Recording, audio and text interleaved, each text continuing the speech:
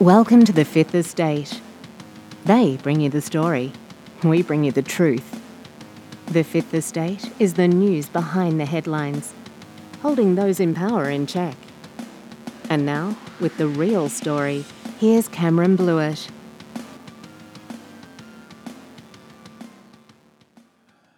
Hello, Victoria, and thank you for joining me here on this episode 66 of the Fifth Estate podcast for Sunday, 25th September 2022. This episode, I'm going to have a bit of a rant about speeding fines, a little bit of comments on something that was proposed by Swinburne Uni, and then once it got aired or became public, it was cancelled.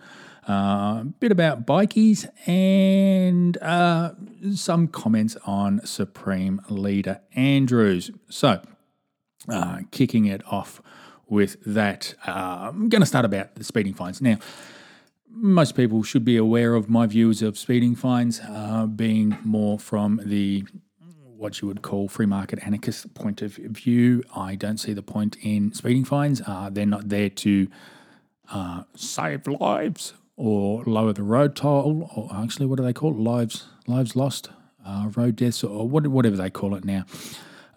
They're not there to do anything else other than a revenue raise for the government, and it's the thing. I mean, let's look at it objectively. If it was there to save lives and to keep people safe, why isn't there a visible presence? Why are we increasingly seeing covert cameras, the plain car, not marked car sitting on the side of the road? Why are we getting red light cameras? Why are we getting everything automated? Whereas, so I'm driving down the road today. I decide to say, break the speed limit a little bit. Oh, no, I'm in a rush, so I'm not going to worry about doing 80 down here. I'll do 100. So, bang, I get my picture taken. So what happens? Today being Sunday, it's not going to be sent out in the mail today. So it might be, probably might be collected in the mail, or it'll get processed tomorrow. So let's say it gets processed tomorrow. With the way Australia Post is, I get it maybe by Friday or maybe next week. Let's say it takes a week, so I'll get it next Monday. What has happened then? Have I... is it something that, oh shit, I shouldn't have done that? It's just like, you let a few expletives go and then you pay your fine. You don't, your behaviour isn't changed. And I'm not saying that we need to have more visible cars on the road and all that sort of stuff. I think that with modern cars, I think that speed limits are deliberately set low to get us into a position where we are likely to exceed the speed limit. For that one, the speed limits haven't kept up with the increases in technology in vehicles. Yes, I understand, 20 years ago that cars weren't as technologically advanced as what they are these days. So, there is potentially the requirement for to make things, reduce the limits. And remember, the speed limit is always set for the lowest common denominator. So it's not set for those people who are able to drive proficiently. It is always set for those who cannot drive for that. So, the car I drive has got autonomous braking and all that lane keeping technology and all that sort of good stuff in it. And it's the thing, I've got it set up so, cars in front stop and it starts letting off warning signals that you've got to start braking and all that. Admittedly, I haven't been game enough to try to see what would happen if I didn't. Though if it's anything like the reverse parker, it will lock on in a hurry. So, I have the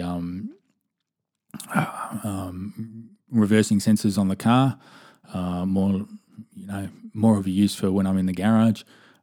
Backing up and all that sort of stuff. But, you pull up anywhere with a gutter and it will hit the brakes before you're even anywhere near the gutter because it just, picks that up as something being solid and that stops the car. So, what's going to happen in, let's say, if internal combustion engines or cars are still around in 5 or 10 years' time, and everything's autonomous and everything is,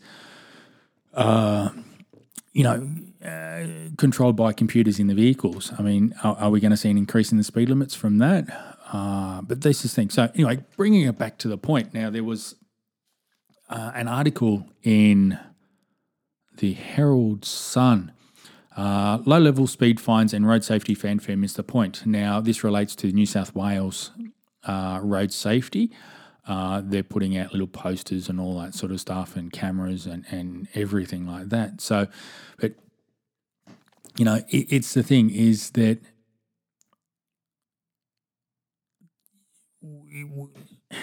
how do we do it?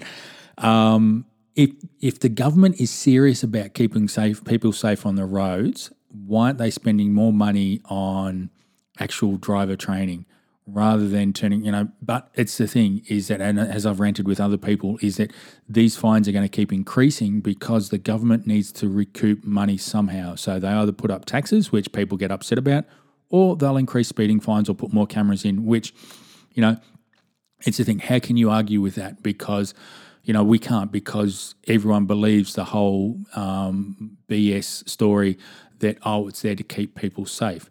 Well, I think that we start challenging that. It's not a road safety measure. It's a revenue-raising measure, same as, the roadside huff and puffs and everything like that. It's a revenue-raising thing. It's got nothing to do with keeping people safe, and we know safety is a feeling, not something that's there. You can feel safe in the most dangerous situation, but that's the thing. Keeping someone safe, is that the same as removing their risk of removing or reducing the risk of something happening? Is that like taking away the dangerous situation? I mean, every time you get in a car, you're taking a risk. Yes, they can make you feel safe by making you wear a seatbelt.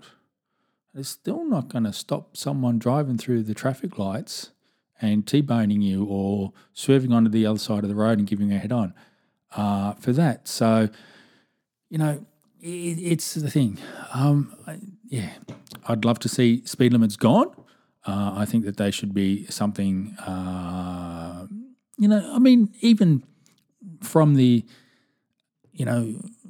free market and an anarchist point of view, how would you do speed limits? I mean, I think most people would be aware that you don't go down a suburban street at 80 k's an hour or 90 k's an hour. Yes, there will be idiots that do that, though it's the thing. I think that there should be further consequences for that, substantial, what would you say? You couldn't make it a financial penalty, but hey, that's something that we can work out. I just don't think that these arbitrary speed limits and, covert cameras and, potentially entrapment devices that are there are really doing anything to keep people safe. Now, I do need to look into it further because I do want to rant about it a bit later on. I think Texas removed all their red light cameras because they found out that they were creating more of a havoc than anything else. Where is it? 2019. Texas is the latest state to pump brakes on red light cameras. Wait for the article to load. What's this one? For the New York Times. And, of course, it's behind a paywall. So let's have a look at another one. Dallas News.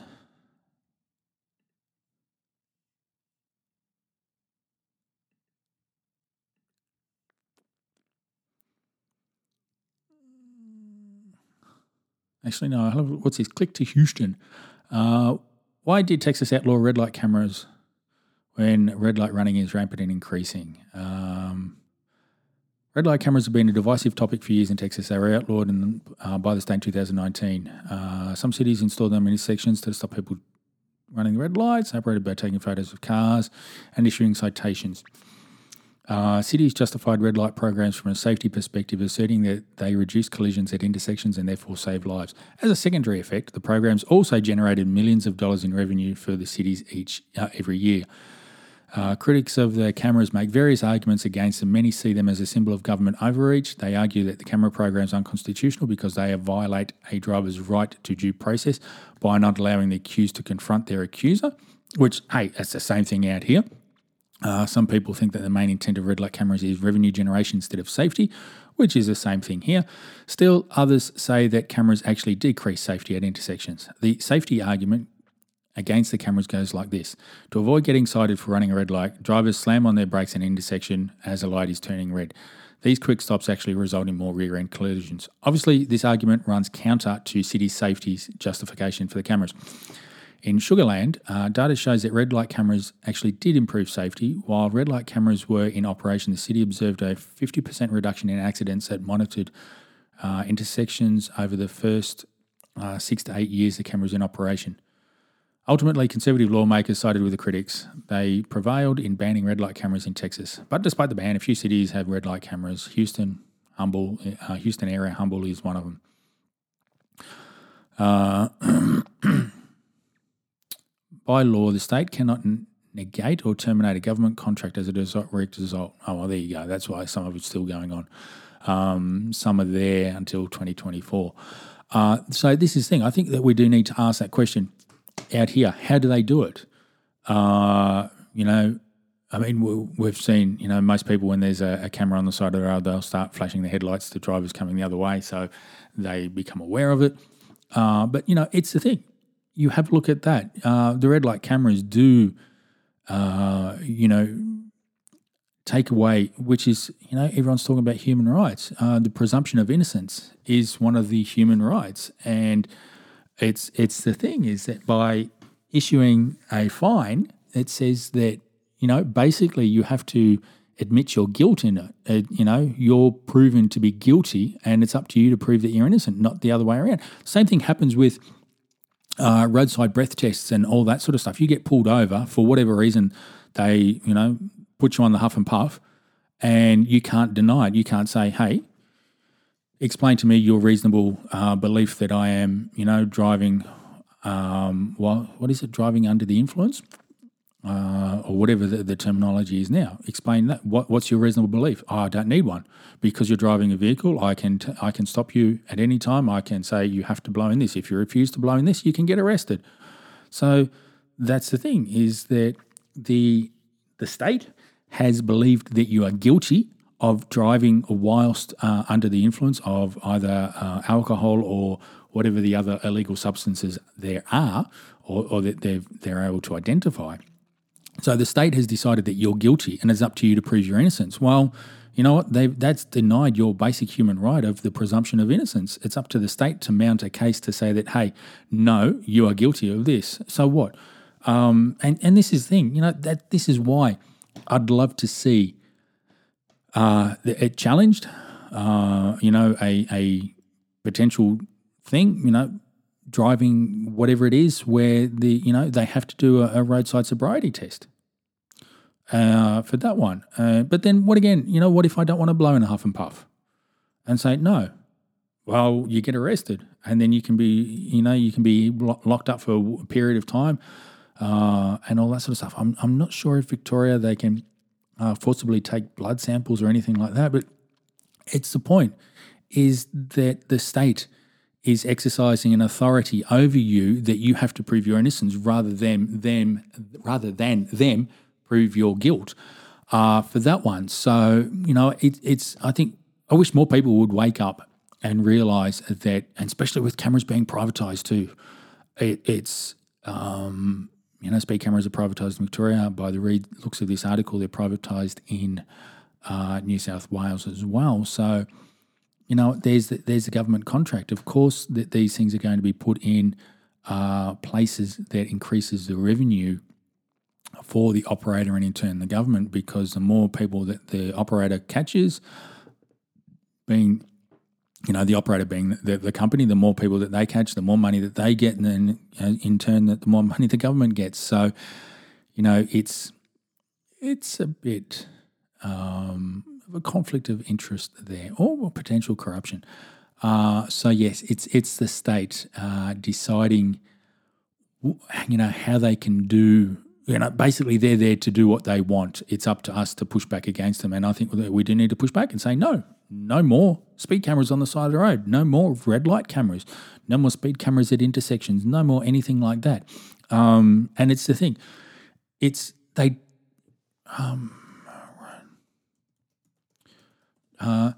don't. Okay, Lives Lost Victoria. So 2021, calendar year to midnight 20th of September. So this was updated. What day was the 20th? Was that Thursday? Monday. Tuesday. So it was last updated Tuesday. Tuesday last year, the 20th of September last year, we had, that'd be Wednesday because it was up to midnight. Anyway, I'm getting sidetracked here. 2021, 158 people had died on the roads. Now, for this year, it's 182. So it's obvious that speed cameras don't save lives. Otherwise, why was that number so high? And if you have a look at, for the equivalent periods, the 5-year average, 2019 was a bit of a shocker of a year.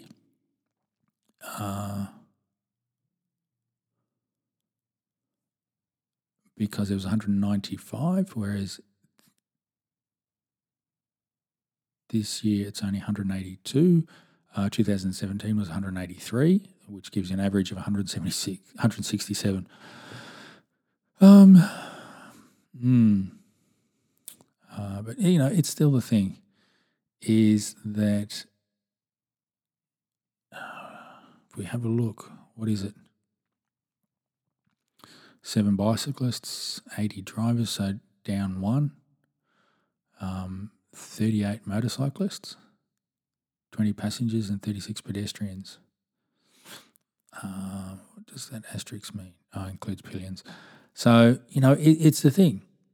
Why, if they save lives, why aren't they saving lives here? Oh, but it's only in that area that they save lives. Well, what, do you want to run them out to every road? But yeah, it's the thing. I think that we just need to stop believing the government BS, especially after the BS they've fed us over the last 2 years, and actually start looking critically at everything that they start to tell us.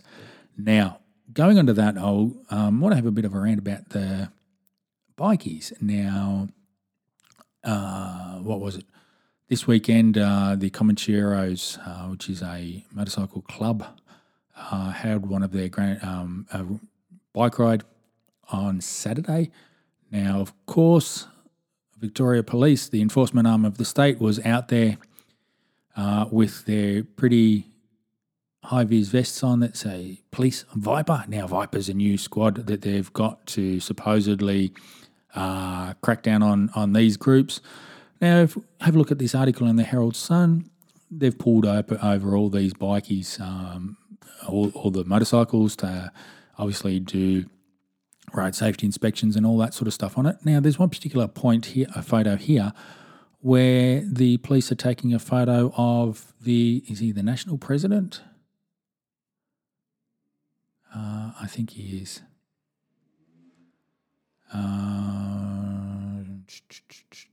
Yeah, the new leader. So I believe he's that. So they're taking a photo of him. Now, why are they taking a photo of him? Okay, first of all, understand it's a public place and you can do what you want.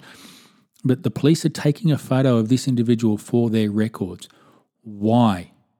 Why are we allowing Victoria Police to take photos of people for their records? Now, they know who this person is. They've got photos of him. They've probably got his fingerprints. They know everything about him.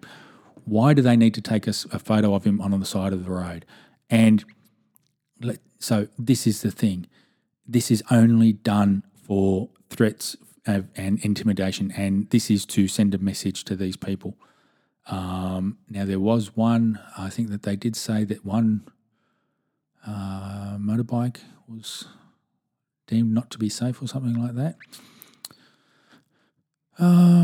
There you go. One motorcycle was banned from the ride over a number plate breach. Now, so out of how many people? Hang on, let me find. 27. 27, they only got one motorcycle for a number plate breach, which probably really wasn't that big a deal when you have a look at it. So anyway, but it goes back to the point. Why is Victoria Police taking photos of people? We've seen the same thing with the surveillance cameras at all the relevant protests over the last 2 years. They have their surveillance cameras out. So it's going to have facial recognition on it. This mugshot will be to update their files. So this is what the person looks like. This is the visible tattoos, all that sort of stuff. Now, why? Why is Victoria Police doing that? What's their reason for it? No, they need a lawful reason. And this, it's something that I've ranted about for a while now, and I'm going to keep ranting about it. Victoria Police is they're exceeding their authority for what they're doing. Now, and it's the thing that they need to be reined in. There needs to be the only thing I can think of is Royal Commission. I'd love to see Victoria Police disbanded, their power spread out everywhere, because the police have the power to do so much to wreck anyone's life and to make life harder for you, that they should not have that. They should not have that authority. They should not have that ability. And the decisions that are made by Victoria Police should not rest with the Chief Commissioner. It should rest with the Parliament, not even the Minister, because the ministers are always going to be lackeys of whatever government is in power. It should rest with the Parliament. The Parliament is the one that should decide what decisions the Commissioner can make outside of the day-to-day running of Victoria Police. And even going one step further, Victoria Police should have civilian oversight. For that, I'd love to see some sort of civilian board of commissioners, a little bit of a similar to, I think, what Los Angeles does with a board of commissioners for that one, and then even to the point of having any incident automatically, reviewed by civilians. And you can look at, but IBAC does that. Well, you know what? IBAC kicks so much back to Victoria Police that it's not funny for that one. So I think it's the thing. And, but then if you do that, they're not going to make decisions. They're not going to do things because, they're going to be second-guessed, outside of that. Well, hey, if that's what happens, that's what happens for that one. So it's the thing. We do need to be looking at their ability to do things and, just more oversight on them. I mean, a decent Royal Commission and clean it all out. Start at pattern and work downwards. Start the broom, get the big bash broom out and just sweep all the crap out of it. For that one. Now, continuing on with the bikies thing, there was something in the Daily Mail. This is from WA. More than 300 outlaw bikies legally possess firearms as police welcome new powers to restrict gun ownership after admitting they were powerless to stop them. So this is something similar to what's going on in Victoria about firearm prohibition orders and all that sort of stuff. Now, in WA, there's new laws coming in that says people can be refused the ability to have a license based on feelings or thoughts of whatever it is from the governing authority, being the state. For that one. Now, it's the thing. Yes, people can, they've got access to firearms, but then they're turning around and saying, but all these things are, it just increases that. Like, you know what? No, like, who's going to go through the process of getting licensed and then using their firearm that they use legally to go out and do a drive-by? It's going to be something that they've got on the black market, that can't be traced, whatever. And Victoria, WA, going like the rest of the nanny states in this country, has also banned gel blasters. I think Queensland is or maybe even Tasmania, are the only states where you can use gel blasters. So they are toys that fire out little gel balls that don't penetrate skin, don't leave bruises. Using gel blasters is probably even a lot safer than paintball. For that one yet, hey, we allow paintball in here. But no, we won't allow gel blasters because those toys look nasty. They look mean. But you know what? Things are being penalised on the looks of it. So getting on with this one, there is something, one of the comments from that one, from someone says, banning people from owning firearms on suspicion of anything is a slippery slope. I despise guns. I believe no one needs a gun for any reason in their home unless they are to be used for the humane disposal of livestock. That's it. End of use for guns. But banning people for possessing one on suspicion of something is just a step away from very serious breaches of civil liberties. How hard it is to take the word gun and replace it with car, job, marriage, bank account, holiday, right to privacy, purple clothing, etc. Something in that list will be precious to someone, and banning any of those things on the suspicion of some thought or act would be seen as ridiculous and would not be stood for by the community. It is the start of policing of thought and is a dangerous path. So this is the thing. We've seen that this country allowed the various governments to say, oh no, the chief health officer or chief medical officer has said, no, you can't go to work because you're not an essential employee, and shut down the state. So, we tolerated these bureaucrats deciding who and who isn't essential and who isn't, who can't come into your house, who you can't go and see. You can't go more than 5 k's from your home. We've allowed that to happen. So this is the thing. This applies in Victoria, is that you have to be a fit and proper person and all that sort of crap. And yet, if you have a look at it, is Victoria Police a fit and proper organisation to have firearms? Look at the firearms they've got access to. Look at everything they've got access to. And I still believe that they are the mere existence of Victoria Police in its current form is unconstitutional, because the Constitution prohibits the states from raising a military. And yet you have a look at the tactics, the weapons used and everything of Victoria Police, and they would be defined as a military force for that one. So, yeah, I'd love to see that one challenged for that. So, yeah, it's the thing is that we're heading down, and this is all in line with ESG and everything like that, you know what, we think you're going to do something wrong, so you can't have that. Well, you know what? Just saying someone can't have a license doesn't mean to say that they're not going to be able to go and get a bang stick somewhere else. They reckon that there's 200,000 unlicensed firearms in Australia. Hang on, I'm just looking up for the article.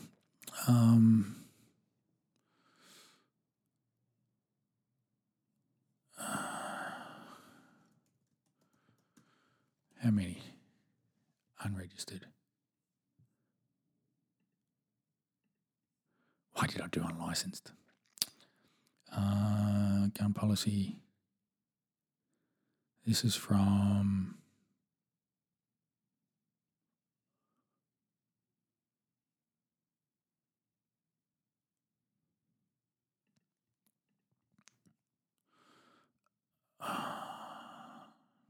doesn't say. Oh, yeah, anyway.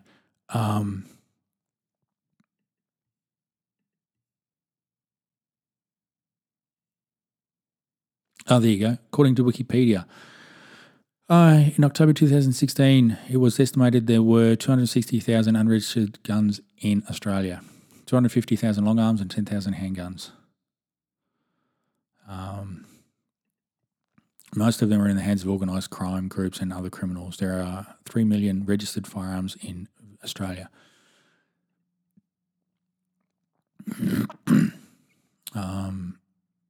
So, yeah, it's so anyway, yeah. It's the thing. Once you pass laws, it's only going to impact the law abiding. It's not going to impact those who have no regard for the law or consider the laws, a pain in the ass or anything like that. And hey, if we take a leaf out of Sally McManus's book, the Secretary of the ACTU, then hey, we should be disobeying these or breaking these unjust laws, because it's the thing. She's admitted to it. She's advocated for it. So yeah, for that one. Now, moving on to the next thing. get some breath.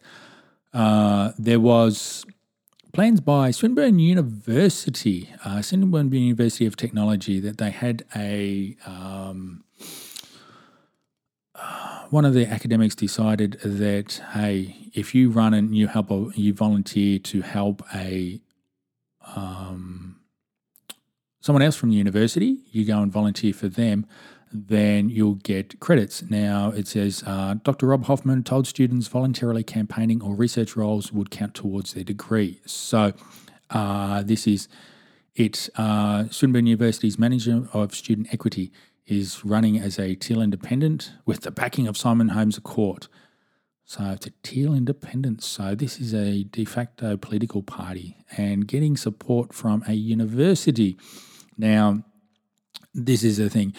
Why is that particular professor, student, whatever it was, why are they saying help them? Why not help any political party? And it's the thing is, Dr. Hoffman's message to the students said Mel was running as a Teal Independent for the seat of Hawthorn in a campaign focused on climate action, political integrity, gender and LGBTQI, and inclusive communities, education, housing and health. He said these were themes you are already studying as part of your degree, so you have experience that you can contribute to community messaging as part of Mel's campaign. Those who enroll in the summer course would get a credit by writing a report on what they had done during the election. Other volunteers could not get course credit, but we are looking at aligning blah, blah, blah, blah, blah. Now, it's the thing is that why is this? And it only once it was put out by the Herald Sun that it was stopped. Now, if it hadn't been for the Herald Sun becoming aware of it, publicising it, this would have happened. And it's the thing is that there's a particular US podcaster, Jesse Kelly, that I listen to a fair bit, and he always talks about the communist has infiltrated these institutions and everything like that, and he had big rants about it. And it's the thing, I think that we need to start accepting that. We need to start accepting that these institutions are not there to educate, they are there to indoctrinate. And this one is a perfect example of it. You're going to get extra credit points on your degree if you go and help a alleged independent candidate. And why? Why just them? Why someone running Teal? What if your views are completely different for it and you're going to be penalised because you won't help them, whereas all the other idiots in your class who decide that, hey, that's what they want, they will get extra credit points. But yeah, it's a thing. Why this Dr. Hoffman still has a job is beyond me, though it shows that the university lacks the intestinal fortitude to sack that individual, and also shows that the relevant education, and it has to be the state education minister because the Commonwealth cannot run education, because they do not have the constitutional authority for it. The state education minister should be asking for or demanding their resignation. And if they don't resign or get sacked, then Swinburne University of Technology needs to lose any funding and any state-based things that they have, and any protections that they have, and all that sort of stuff. So it's the thing. We need to start pushing back hard in its time. As I've said before, this election, I believe, is an important one. If we don't wake up and change the way that things are, then, you know what, I think Victoria is going to be a very, very different place in the next 4 years. Now, one last thing I do want to get to is talking about changing regimes. According to the Herald Sun yesterday, Supreme Leader Andrews, his government has been ordered to hand over suburban rail loop documents. Now, this is not the first time it happened. Last month, the Office of Victorian Information Commissioner ordered the release of agendas and meeting minutes from the Suburban Rail Loop Authority. Now, OVIC has again ordered the release of materials the SRLA refused to release to the state opposition under Freedom of Information laws. So, it's the thing. You know what? Supreme Leader Andrews does not give a whoopty. He doesn't care. What's he going to do? What are they going to do? Take him to court and he'll just drag it out and drag it out and drag it out. And then once the election's gone, like, who cares? He's either going to drag it out to the next election, in which case, once the election's done, he's still in power. So he's going to go ahead with this massive whatever money laundering campaign or scheme that he's got there to effectively send money back to China and to the CFMEU. Or he's going to turn around and say, well, hey, I've lost power. The opposition's not going to continue with it, so why hand over the documents anyway? So, it's the thing is that this is how bad this regime is. And copped a few comments about yesterday's podcast about Dan Andrews creating a fascistic state in Victoria. This is it. I mean, how much more proof do you need that we are not living in a whatever you want to call Victoria, free and open society where the rule of law is respected, etc., etc.? We're not. We're living in some bordering fascistic or totalitarian regime. It's whatever the Andrews government says goes. Parliament is ignored because there's so many regulations out there that the minister can just make decisions, or that ability to make decisions is handed off to some other individual, such as, going back to Victoria Police, the Chief Commissioner and other delegates. So I think there's inspectors and chief inspectors and all that sort of stuff that can make decisions, as we saw that was a bit of a stuff-up with the swearing in of PSOs and sworn officers. So, yeah, it was discovered that the person who did the swearing in of them did not have the authority to do that. So that was about 1,000 odd that were running around with firearms and potentially arresting people and denying people their rights, and they didn't have the legal authority to do that. So there's that. We've seen that with the withdrawal. No, we're not going to withdraw claim or case against charges against the Black Lives Matter protesters. Two of the organisers, that they were withdrawn, and then the legal counsel was told that they were withdrawn, then they weren't, and then it came out in court that the particular police officer at the time didn't have the authority to withdraw it. So it's the thing. I mean, it's just, yeah, it's just whatever the state says goes, and it's up to everyone else to catch up for it. So yes, and now going to end this one here. And in closing, again, if you haven't done so already, I would like you to, or ask you to, become a member of the Australian Federation Party. The party's looking for as many members as it can get to satisfy the requirements of the Victorian Electoral Commission. If you want to join up, go to australianfederationparty.com.au and you'll see the links to becoming a member from that one. And also I'll include a link in the show notes on that. So that about wraps it up for this episode, guys and girls and people and those listening out there in podcast land, maybe even some cats and dogs. So I will try and do another one as soon as I can. And until then, thanks for listening and bye for now. Thank you for listening to this episode of The Fifth Estate, the news behind the headlines. Until the next episode of The Fifth Estate releases, we'd love for you to leave a review wherever you go to for quality podcasts. And we'll keep holding those in power in check.